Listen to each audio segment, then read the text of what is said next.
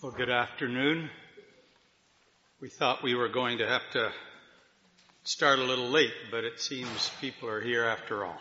Good. I'd like to sing part of an unusual hymn for an address in starting, number 98. We more commonly sing this hymn at the remembrance of the Lord, and very appropriately so, but it brings before us the contrast that I want to talk about a little this afternoon, and one or two points we'd like to bring out of it. So let's sing together the first 4 verses of number 98. Gazing on the Lord in glory, while our hearts in worship bow.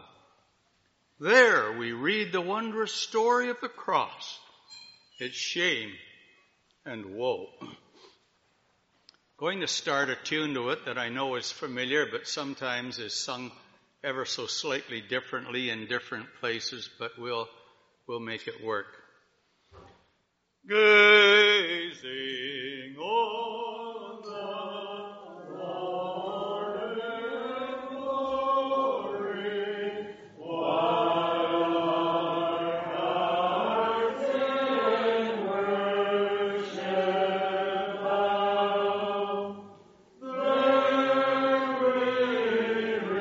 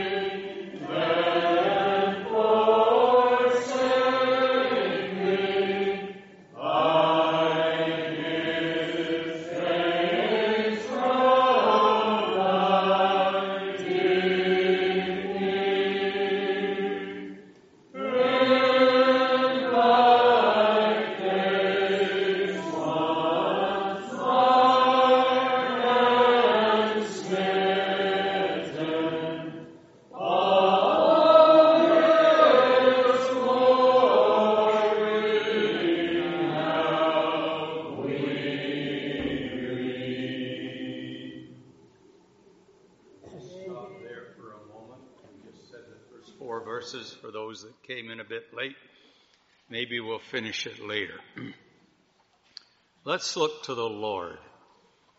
Loving God, our Father, what a privilege it is to lift up our eyes from all that is in this world and see Thee, Lord Jesus, as a risen Christ in glory.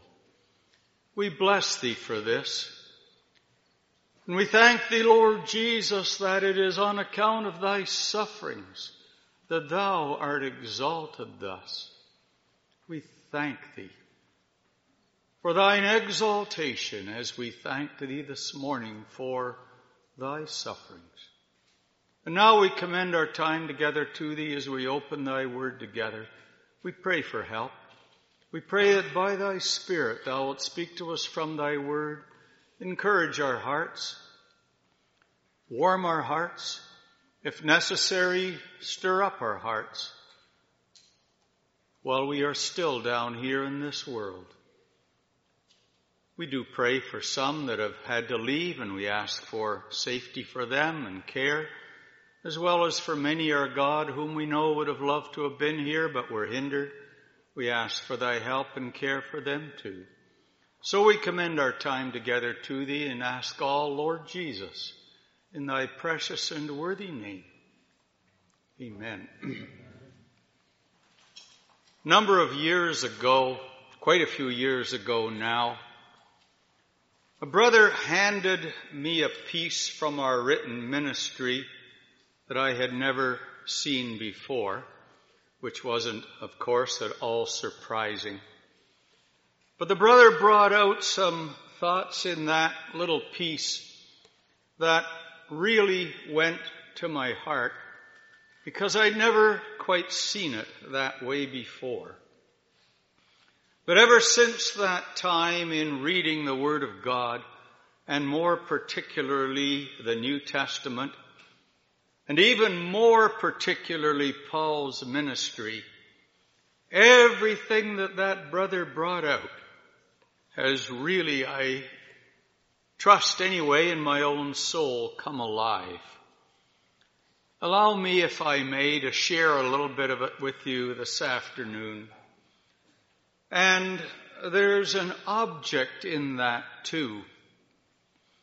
Because sometimes in these last days, as we see, and I don't think any would doubt this, as we see things getting weaker, not merely among those gathered to the Lord's name, but among Christendom in general, and we are part of Christendom, we're not separated from it.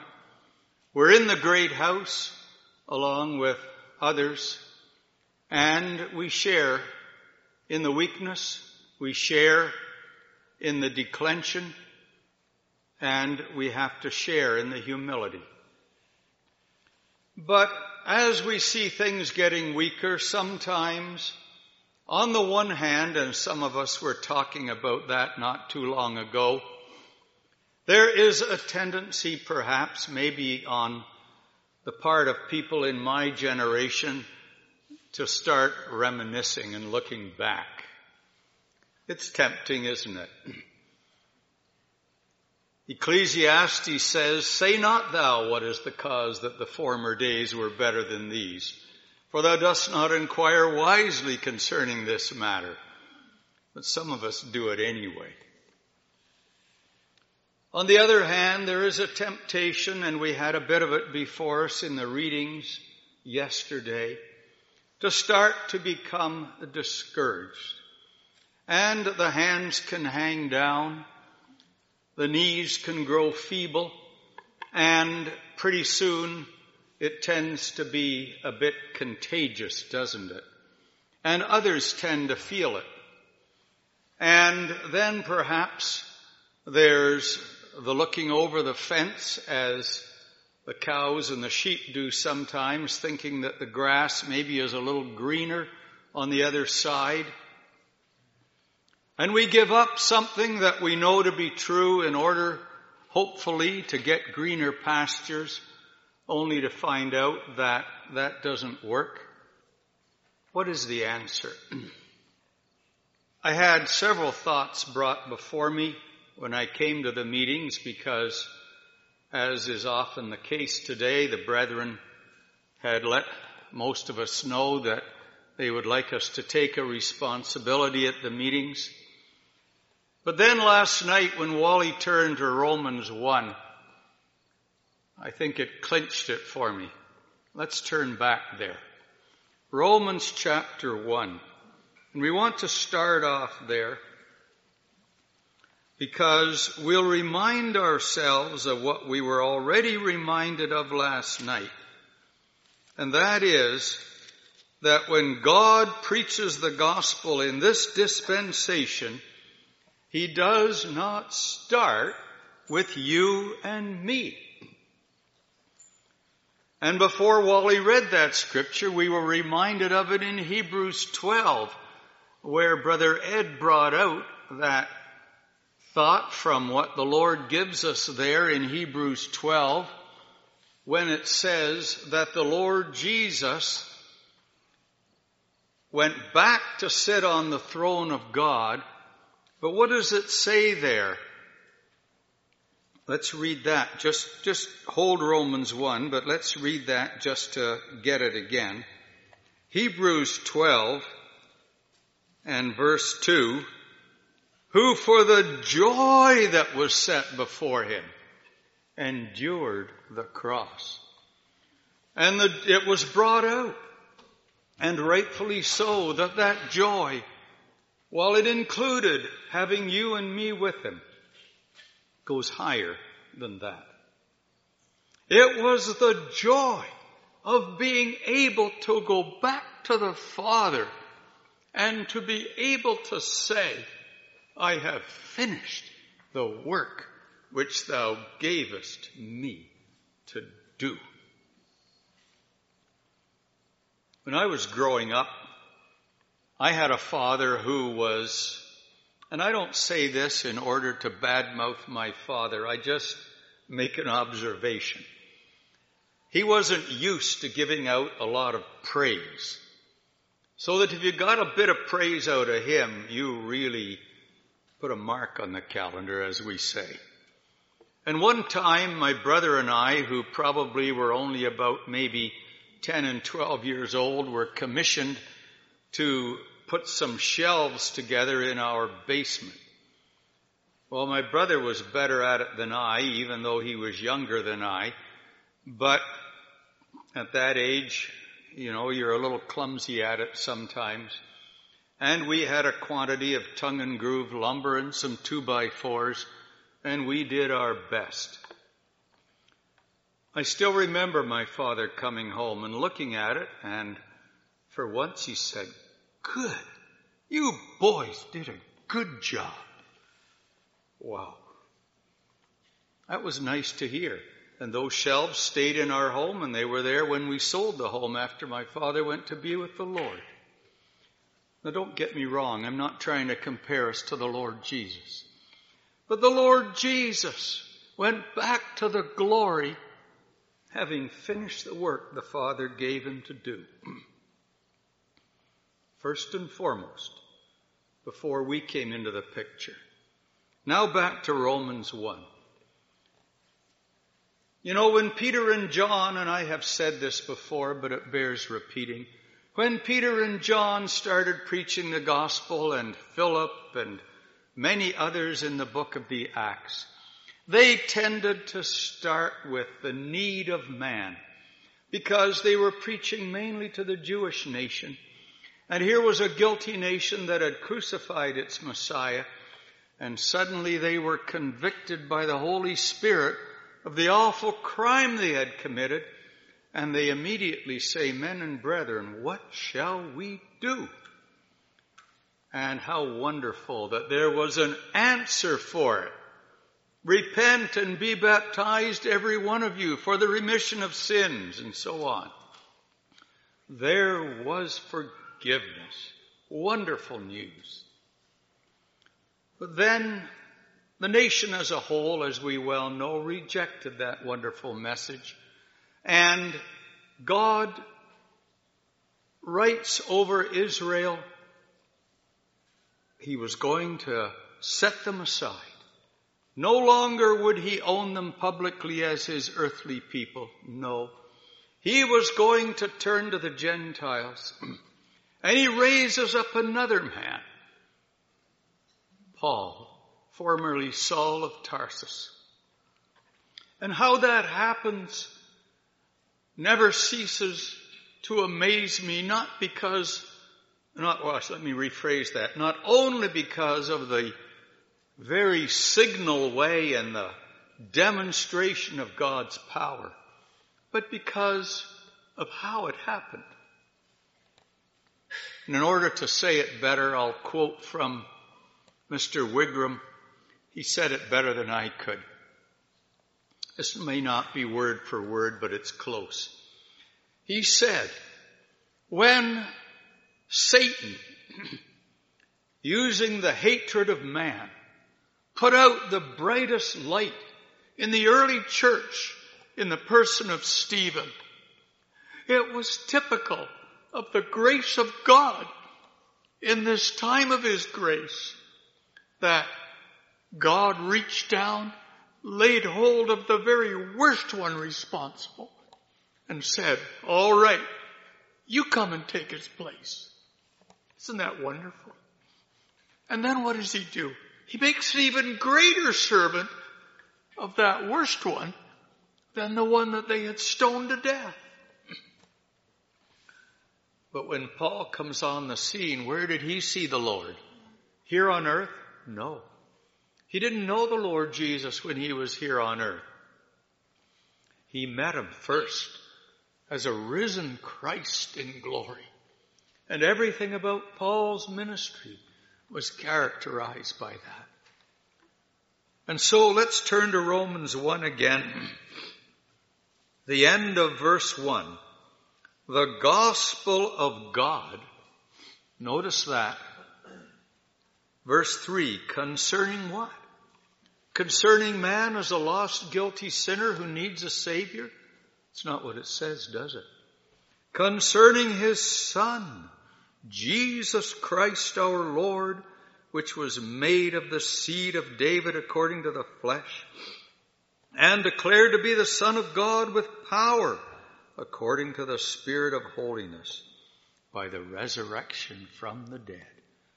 Oh, Paul starts his Gospels, first of all, with the focus on God and his purposes in his beloved Son, the gospel of God. Now, when it comes to you and me, it's the gospel of Christ.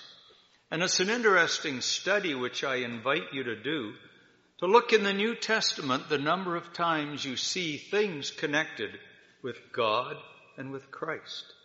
The power of God, the power of Christ, the grace of God, the grace of Christ, the gospel of God, the gospel of Christ, and so on. And there are many more.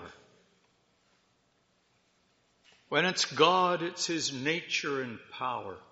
When it's Christ, it's more the practical side as it applies to you and me. And so here we have the gospel of God. Now turn over to 2 Corinthians 4, where we get this supported later on in Paul's ministry. A well-known verse. 2 Corinthians 4 and verse 3. But if our gospel be hid, it is hid to them that are lost, in whom the God of this world hath blinded the minds of them which believe not, lest the awful condition of their sinful state be clear to them. Not what it says, is it? I don't mean to corrupt the scriptures, but I'm making a point. What does it say? Lest the light of the glorious gospel of Christ, or more accurately, the gospel of the glory of Christ, who is the image of God, should shine unto them. In Acts 20, Paul tells about preaching the gospel of the grace of God. Wonderful. We need that grace. But first and foremost, Paul brings before us the gospel of the glory of Christ. Some will recognize this name, maybe not. But there's a prisoner out in the Colorado State prison system by the name of Alan Yerke. I've never met him. I've corresponded with him. I've even talked with him on the phone. He's far better known to other brethren closer to that part of the country, and also to some of our brethren at Bible Truth Publishers. He is in there for life. But he's an earnest Christian now. And that man, and one of his fellow prisoners who also knows the Lord, apparently repeatedly remind one another, it's not about us. It's not about us. Why do I emphasize that? Because in the day in which we live, and if we could say it in modern language, right from the beginning, right from the get-go of Christianity, there was a tendency, and it's in our hearts, mine as much as any, for the focus of Christianity to be on us. Does it concern us? It does. Does God have blessings for us? The book of Ephesians brings them out in a wonderful way. And we're meant to enjoy them, no question about it. But if the focus of Christianity is on God as a philanthropist, one who is there to give us what we need, one is there to whom we can go whenever things aren't going right and whenever we need help in difficult circumstances, whenever there are problems and difficulties, and a number of hymns that we sometimes sing focus on those things. If that is our main focus, oh, how far short we fall. Because, as our brother Clarence Lundeen used to remind us, the man or the woman who is occupied with him or herself is never happy. No, I don't want to be misunderstood. Does that mean I don't occupy myself with the blessings the Lord gives me? Of course not. Does that mean that we do not go to the Lord when we are in trouble and difficulty? Of course not. Does that not mean that He hath given us all things richly to enjoy, as a brother reminded me yesterday? Of course we love to hear that. And we should enjoy all those things. But God wants your focus and mine to be primarily on the glory of that blessed one. And when the Apostle Paul was given the precious truth from a risen Christ in glory, how did it all start? It started with the gospel he preached. But let's turn to Ephesians chapter 1 to see how that carried on in his ministry to believers. Ephesians chapter 1. We read this verse already, at these meetings, but it starts with the beginning of verse 3. Blessed be the God and Father of our Lord Jesus Christ. And then go down to verse 9. This is chapter 1, Ephesians 1, verse 3. And then verse 9. The God and Father of our Lord Jesus Christ, having made known unto us the mystery or secret of His will, according to the good pleasure which He hath purposed in Himself, that in the dispensation of the fullness of times He might gather together in one all things in Christ, both which are in heaven and which are on earth, even in Him. And then you and I are brought in whom also we have obtained an inheritance, being predestinated according to the purpose of Him who worketh all things after the counsel of His own will, in whom, that we should be to the praise of His glory, who first trusted in Christ. Notice the order. The glory of Christ and God's purposes in Him. And then you and I brought in association with it. Why is that so important? Because if that truth gets hold of our souls, it's not going to be about us, is it? It's not going to be focused on us. It doesn't mean that we will be oblivious to all that God is for us. It doesn't mean that we will neglect the blessings God has given us. But when the eye is fixed on a risen Christ in glory, oh, what a difference it makes. And don't think for a moment that I have arrived. That's not the point.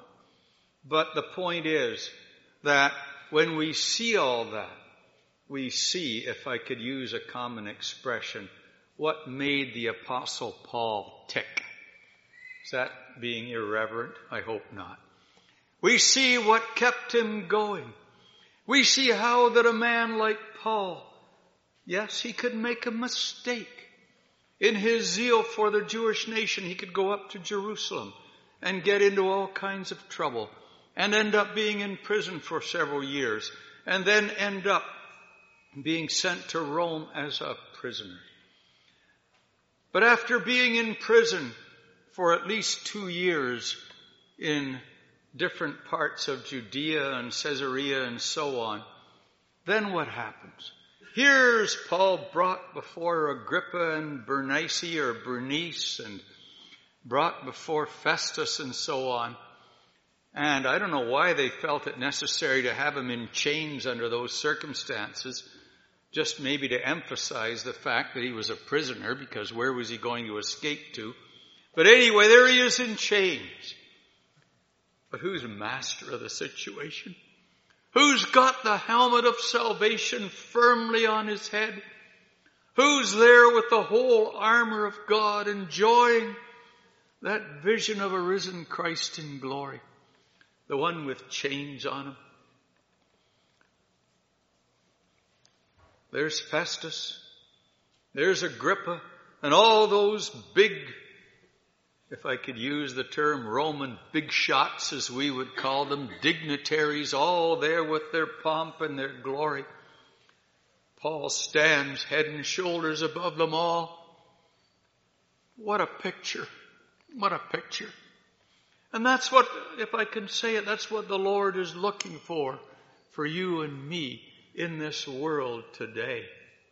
He's looking for those who will walk in all the dignity of who they are. Why? Because of what they are? No, because of what Christ is.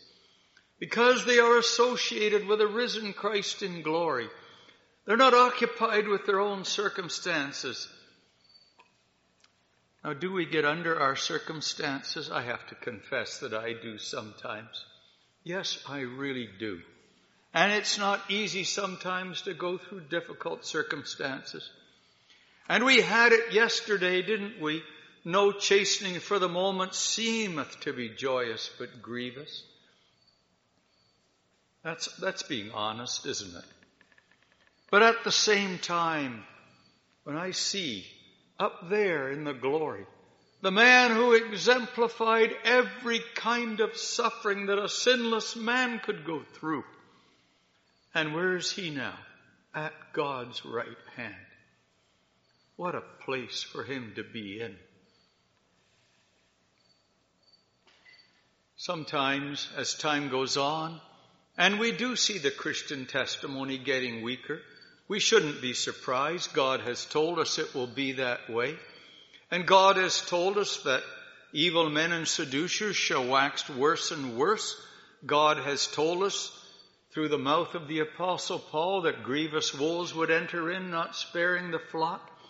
God has told us that even of our own selves, sometimes those will arise speaking perverse things to draw away disciples after them. 2 Timothy 3 describes not the heathen world, but what becomes of Christendom when they turn away from the Lord and those nations that had the light of the Word of God. We shouldn't be surprised, but it's difficult and it's hard to go on.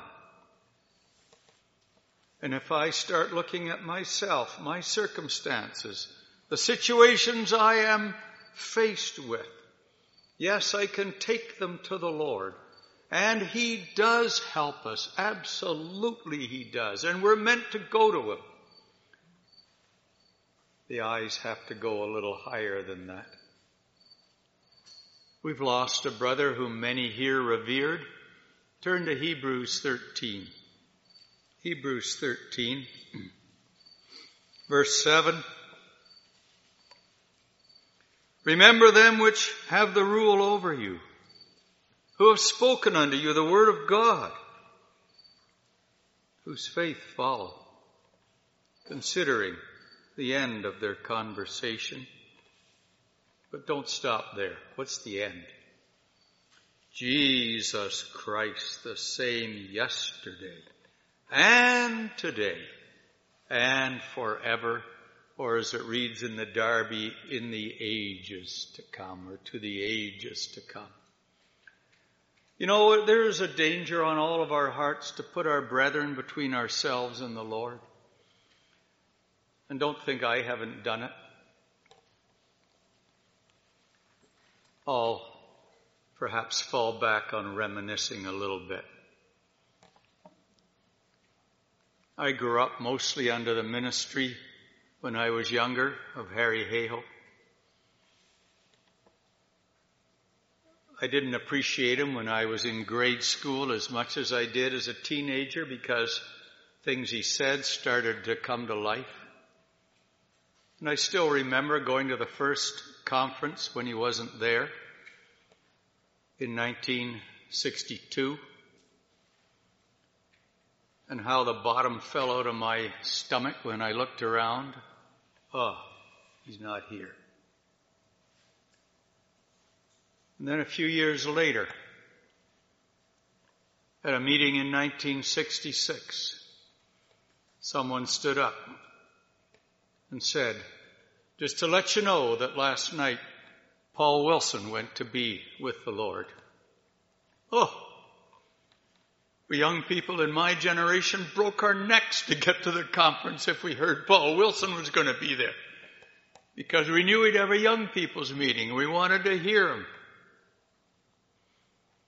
And I could go on. But then all this comes home to our souls. Oh, the Lord doesn't want me to be occupied with those. Yes, enjoy what they give us, because what was their message? If it was a right message, it was Christ. But let's face it, we look at our brethren, every one of us, and there's failure in every one of us. There's only one in whom there is no failure, and who remains the same today and forever. Yesterday and today and forever. Can we look to him? Indeed we can. Can we have a sense of his presence? I believe it can still be had collectively, and that's another story. But what a wonderful thing to be able to come together where that blessed one gathers to himself in the midst. And I want to say this without any shadow of a doubt, that I have no question in my own soul that when the Spirit of God gathers around the Lord Jesus Christ in the midst, he cannot, there's no way that he can gather on any other principle except that there is one body. To do so in any other way would be making God the author of confusion. I believe with all my heart that God will never give us truth in his precious word, and yet make the circumstances so difficult that we have to say, well, I know what I ought to be doing, but it's impossible to carry out. Now, I don't want to be misunderstood. When the Apostle John was on the Isle of Patmos, it may well have been that he couldn't remember the Lord and couldn't enjoy, at least for a while, the collective testimony. And Alan Yerke, to whom I referred a few minutes ago, he's in prison there. It's very difficult for him. He can't enjoy the collective testimony the way you and I can. It's out of his control. I'm not talking about those situations, but I'm talking about you and I who perhaps have liberty, a measure of it anyway. I believe God will always make a way for you and for me to be able to answer to what he shows us in his word. Let's turn back now to John 17, because this brings us to another thought that I alluded to a few minutes ago but didn't develop it. John 17. This is a most wonderful chapter, as most here are very much aware of. Here is a prayer by our blessed Lord himself just before he went to the cross. And he is praying for his own, but not merely for his own who were present at that time, but he looks on down through the ages to those who would believe through their word. He was praying for you and for me. Isn't that amazing? That here a prayer that was uttered perhaps close to 2,000 years ago was prayed on behalf of you and me. But I want to look particularly at what we get toward the end of the prayer. And let's look at verse 22. Well, I'll read, verse 22. And the glory which thou gavest me I have given them, that they may be one, even as we are one. Quite a few years ago now, probably at least 20 and probably more, I was at a conference in Lawrenceville, Illinois. We took up this chapter. We came to this verse. And a good deal was said by a number of brethren, most of whom are now with the Lord, concerning coming glory, and how that we were going to share the glory of the Lord Jesus. And after there had been quite a few comments, our late brother, Clem Buchanan, spoke up and said, "Brethren, I wonder if we're missing something here." He said, "I agree with all that has been said. And it is true that a divine person, such as the Lord Jesus, could speak of something in the future as if it were already true because of who he was. He could say, for example, in verse 4, I have finished the work which thou gavest me to do, even though as to actual time, the work on the cross was ahead of him. But then Clem proceeded to say, notice the tense of the verb in that 22nd verse. The glory which thou gavest me, I have given them. He said, brethren, I believe we have that glory now. And that was all he said. He didn't develop it because there wasn't time. It was at the end of the reading meeting. I went home. This is personal reference. You'll have to pardon that. But I went home and I thought, there's more there. There's more there. So I kept thinking about it. And then I stumbled on something in our written ministry, and suddenly it clicked. A brother made a comment on this verse, and he brought out what I believe Clem Buchanan was alluding to. And I'll try and pass it on. He said something like this. He said that glory that Christ is going to share with us is shared with us now. But he said it is manifested down here in a slightly different way. He said, there is a glory that the Lord Jesus will display with you and me in a coming day when he appears. But that glory appears now in the way that it appeared with him when he was on earth. That is, what God looks for in you and me is those who on the one hand walk through this world despised, rejected, in humility, and taking that place without resenting it, without rebelling against it, without trying to straighten the world out or take the place that doesn't belong to them. They walk through this world like that. But he said they walk in all the dignity and moral power of who they are as sons of God, sharing the glory of a risen Christ up there. That's as best as I can say it. That just overwhelmed me. What a difference that makes. We don't suffer so much physical persecution now, do we? But we do get suffering of different kinds. It says all that will live godly in Christ Jesus shall suffer persecution. Some of our brethren in other lands, and I know some of them, and others here do too, have gone through nightmares of suffering. I knew at least 2 people in India who are now with the Lord, martyred because of their faith by their own families, because they refused after their conversions to bow down to Hindu idols. Cut right off, and they're with Christ today. And it's happening over and over and over again, as we well know. But over here, the Lord may put us through different things. It may be through trials and difficulties. It may be, shall I say it, having to face problems, sometimes that faces us even in the circle of believers in which we live and move. And it can be very, very difficult. A man was once very severely persecuted for his faith, and later on in his life, he was attacked, falsely accused for many other things in his life, in his Christian life.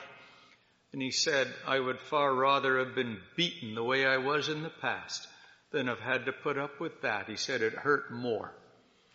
Now, don't get me wrong. I'm not minimizing the physical sufferings of our brethren in other lands.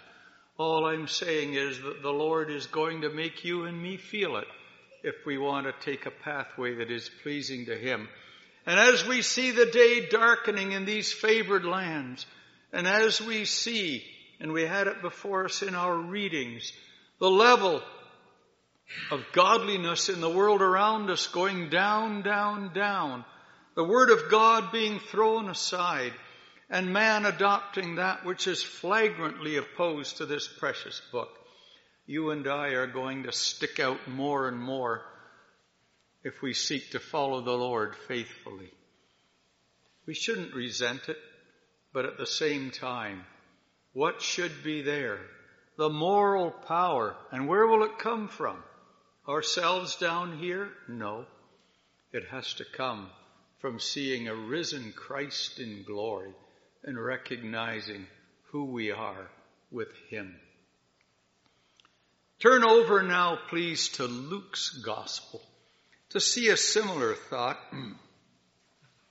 because this is a time when we can serve the Lord.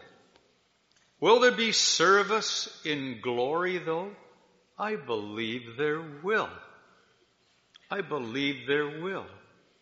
The first verse of that 17th chapter brings before us the Lord Jesus, where He says in so many words, Father, I've done everything possible to serve Thee down here in this world. Glorify Thy Son, He says, that Thy Son also may glorify Thee. And if I read that rightly, the Lord is saying, I've glorified you, Father, down here in every way that you ask me to do. But now glorify me at your right hand. To what point? Or to what end, I should say. So that I can continue to serve Thee up there. Isn't that beautiful? Lord Jesus remains a servant for all eternity. And in Revelation 22, it reminds us that His servant shall serve Him, and they shall see His face. So that service in one sense will not end completely in glory. I love that. But there's a special character to service rendered under difficult circumstances. There's a special appreciation for what is rendered in a world that has rejected our blessed Lord and Master. And notice what the Lord says to his disciples in Luke 10 here. Luke 10. To get the antecedent for this, look at verse 1. After these things, the Lord appointed other 70 also and sent them 2 and 2 before his face into every city and place, whither he himself would come. Therefore said he unto them, the harvest truly is great, but the laborers are few. Pray ye therefore the Lord of the harvest, that he would send forth laborers into his harvest. Verse 3, go your ways, and so on. And then he gives them instructions. And then what happens? Verse 17. And the 70 returned again with joy, saying, Lord, even the devils or demons are subject unto us through thy name. They come back full of joy. Well, they might. Things had gone well. The Lord's power was with them. They had been able to do all of those things which he told them to do. And in the power of that name of the Lord Jesus, it says even the demons were subject to them. Wonderful. What's the Lord's reaction? Verse 18. And he said unto them, I beheld Satan as lightning fall from heaven. Behold, I give unto you power to tread on serpents and scorpions, and over all the power of the enemy, and nothing shall by any means hurt you. They must have loved that. I do too, naturally speaking.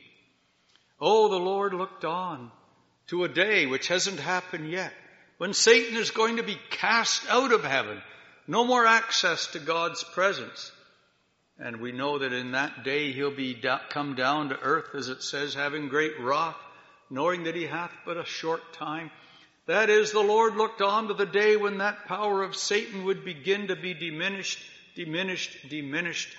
until the final day when he is cast into the lake of fire, after he leads that final rebellion at the end of the millennium. And the Lord encourages those who served him. And we need encouragement today. And we would encourage each one here. Let's do what we had before us yesterday. Lift up the hands that hang down and the feeble knees. And make straight paths for your feet. And I might say that when it comes to serving the Lord, don't get the idea that somehow some here, including myself, have had the privilege of going to foreign lands. But that's not necessary. And it doesn't start out that way. God starts out by using you where you are. And if you want to do something for the Lord, look around where you are. That is the place to start. And then, as things go on, the Lord may see fit to use you in wider circles. But that should never be our object.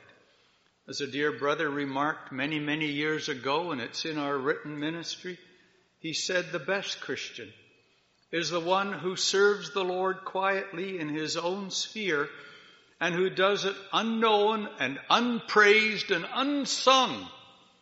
He or she will get the greatest reward in a coming day. I believe that with all my heart. And so, yes, it's nice to make others aware of what is going on in the rest of the world, and I have done it myself occasionally. And it's nice to know how things are going in other lands. But let's remember that there is work to be done right where you are. And I can't tell you what your work is, and you can't tell me what mine is.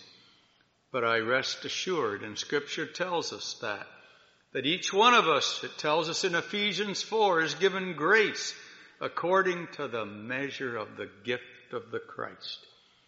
you have something you can do for the Lord that no one else can do as well. He'll show you what it is if you want to serve him. But notice what it says here. The Lord encourages them.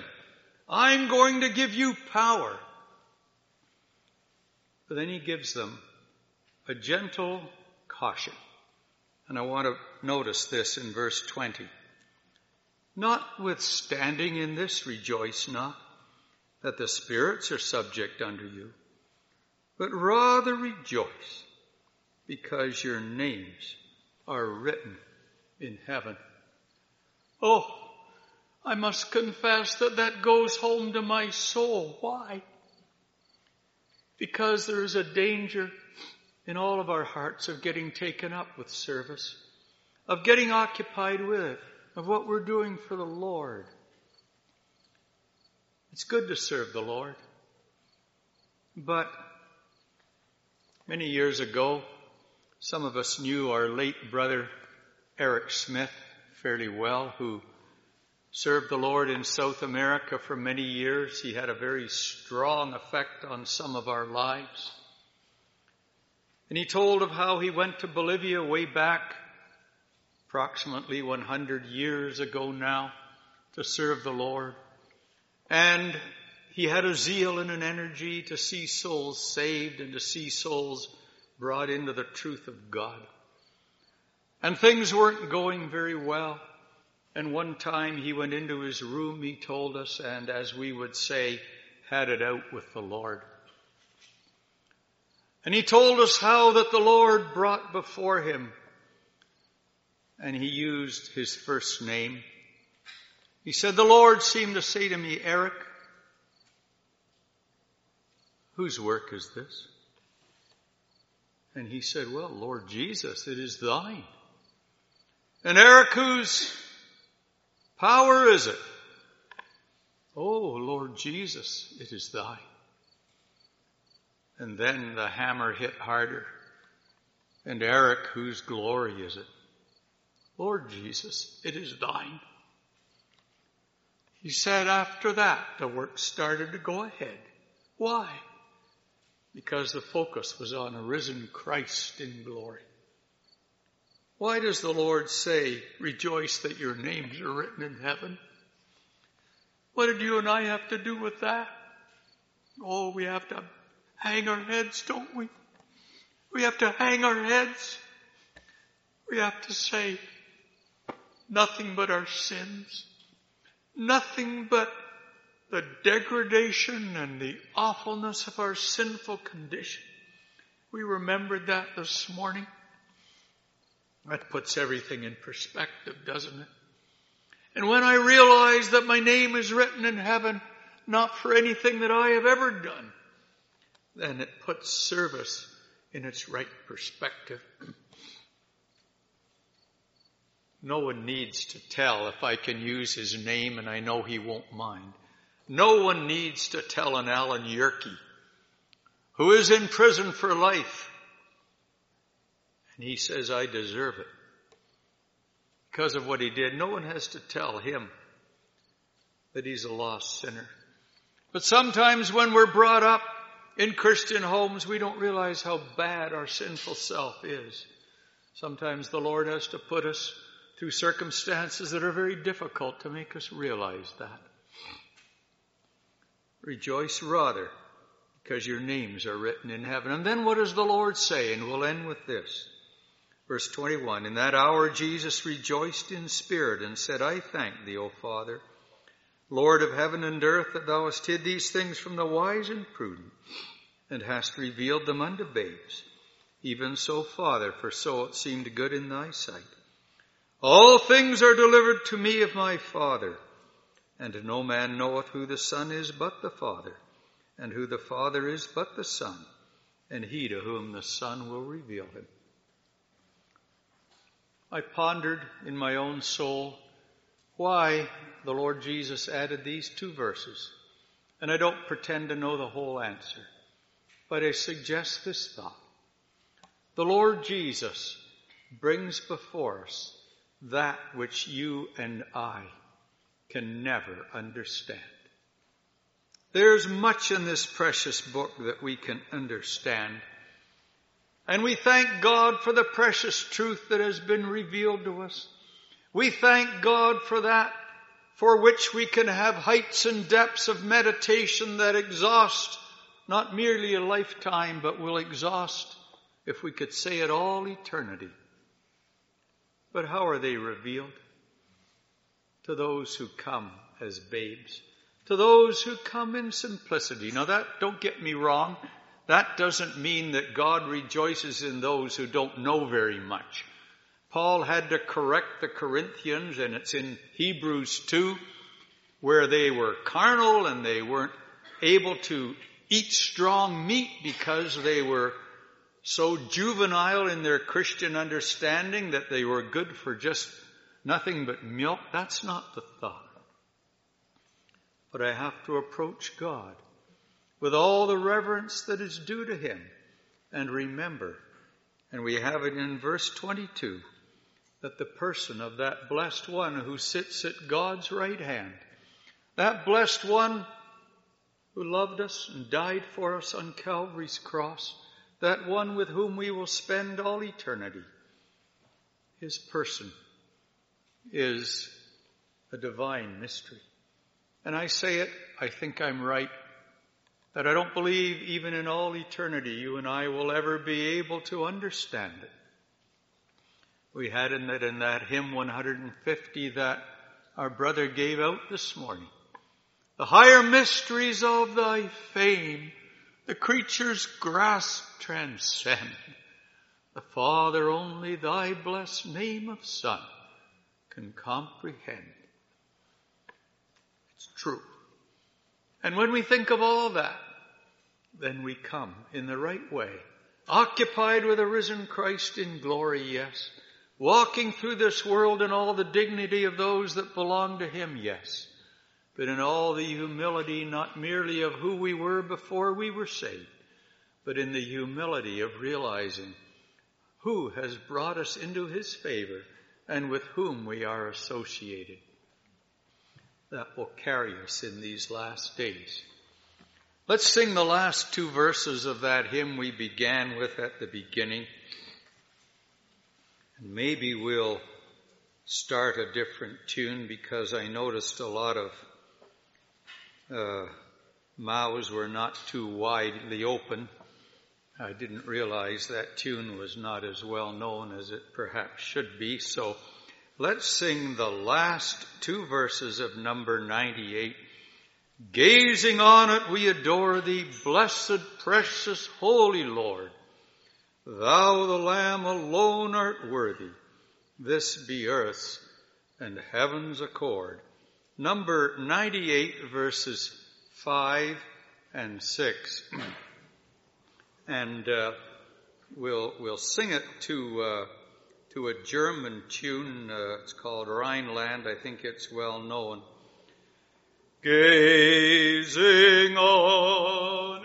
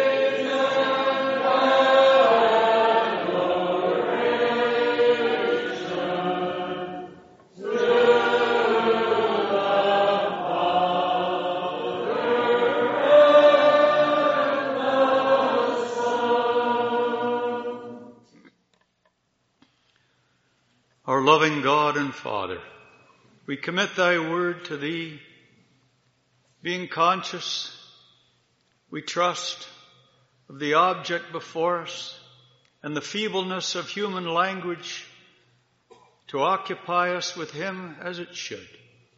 But we thank thee, God, our God and Father, for thy Spirit, which is able to make things good to our souls and able to give us the energy to walk in the good of them. We pray that we might have it in these last days for thy honor and glory and for the glory of our Lord Jesus Christ. For we ask it in his precious and worthy name. Amen. Amen.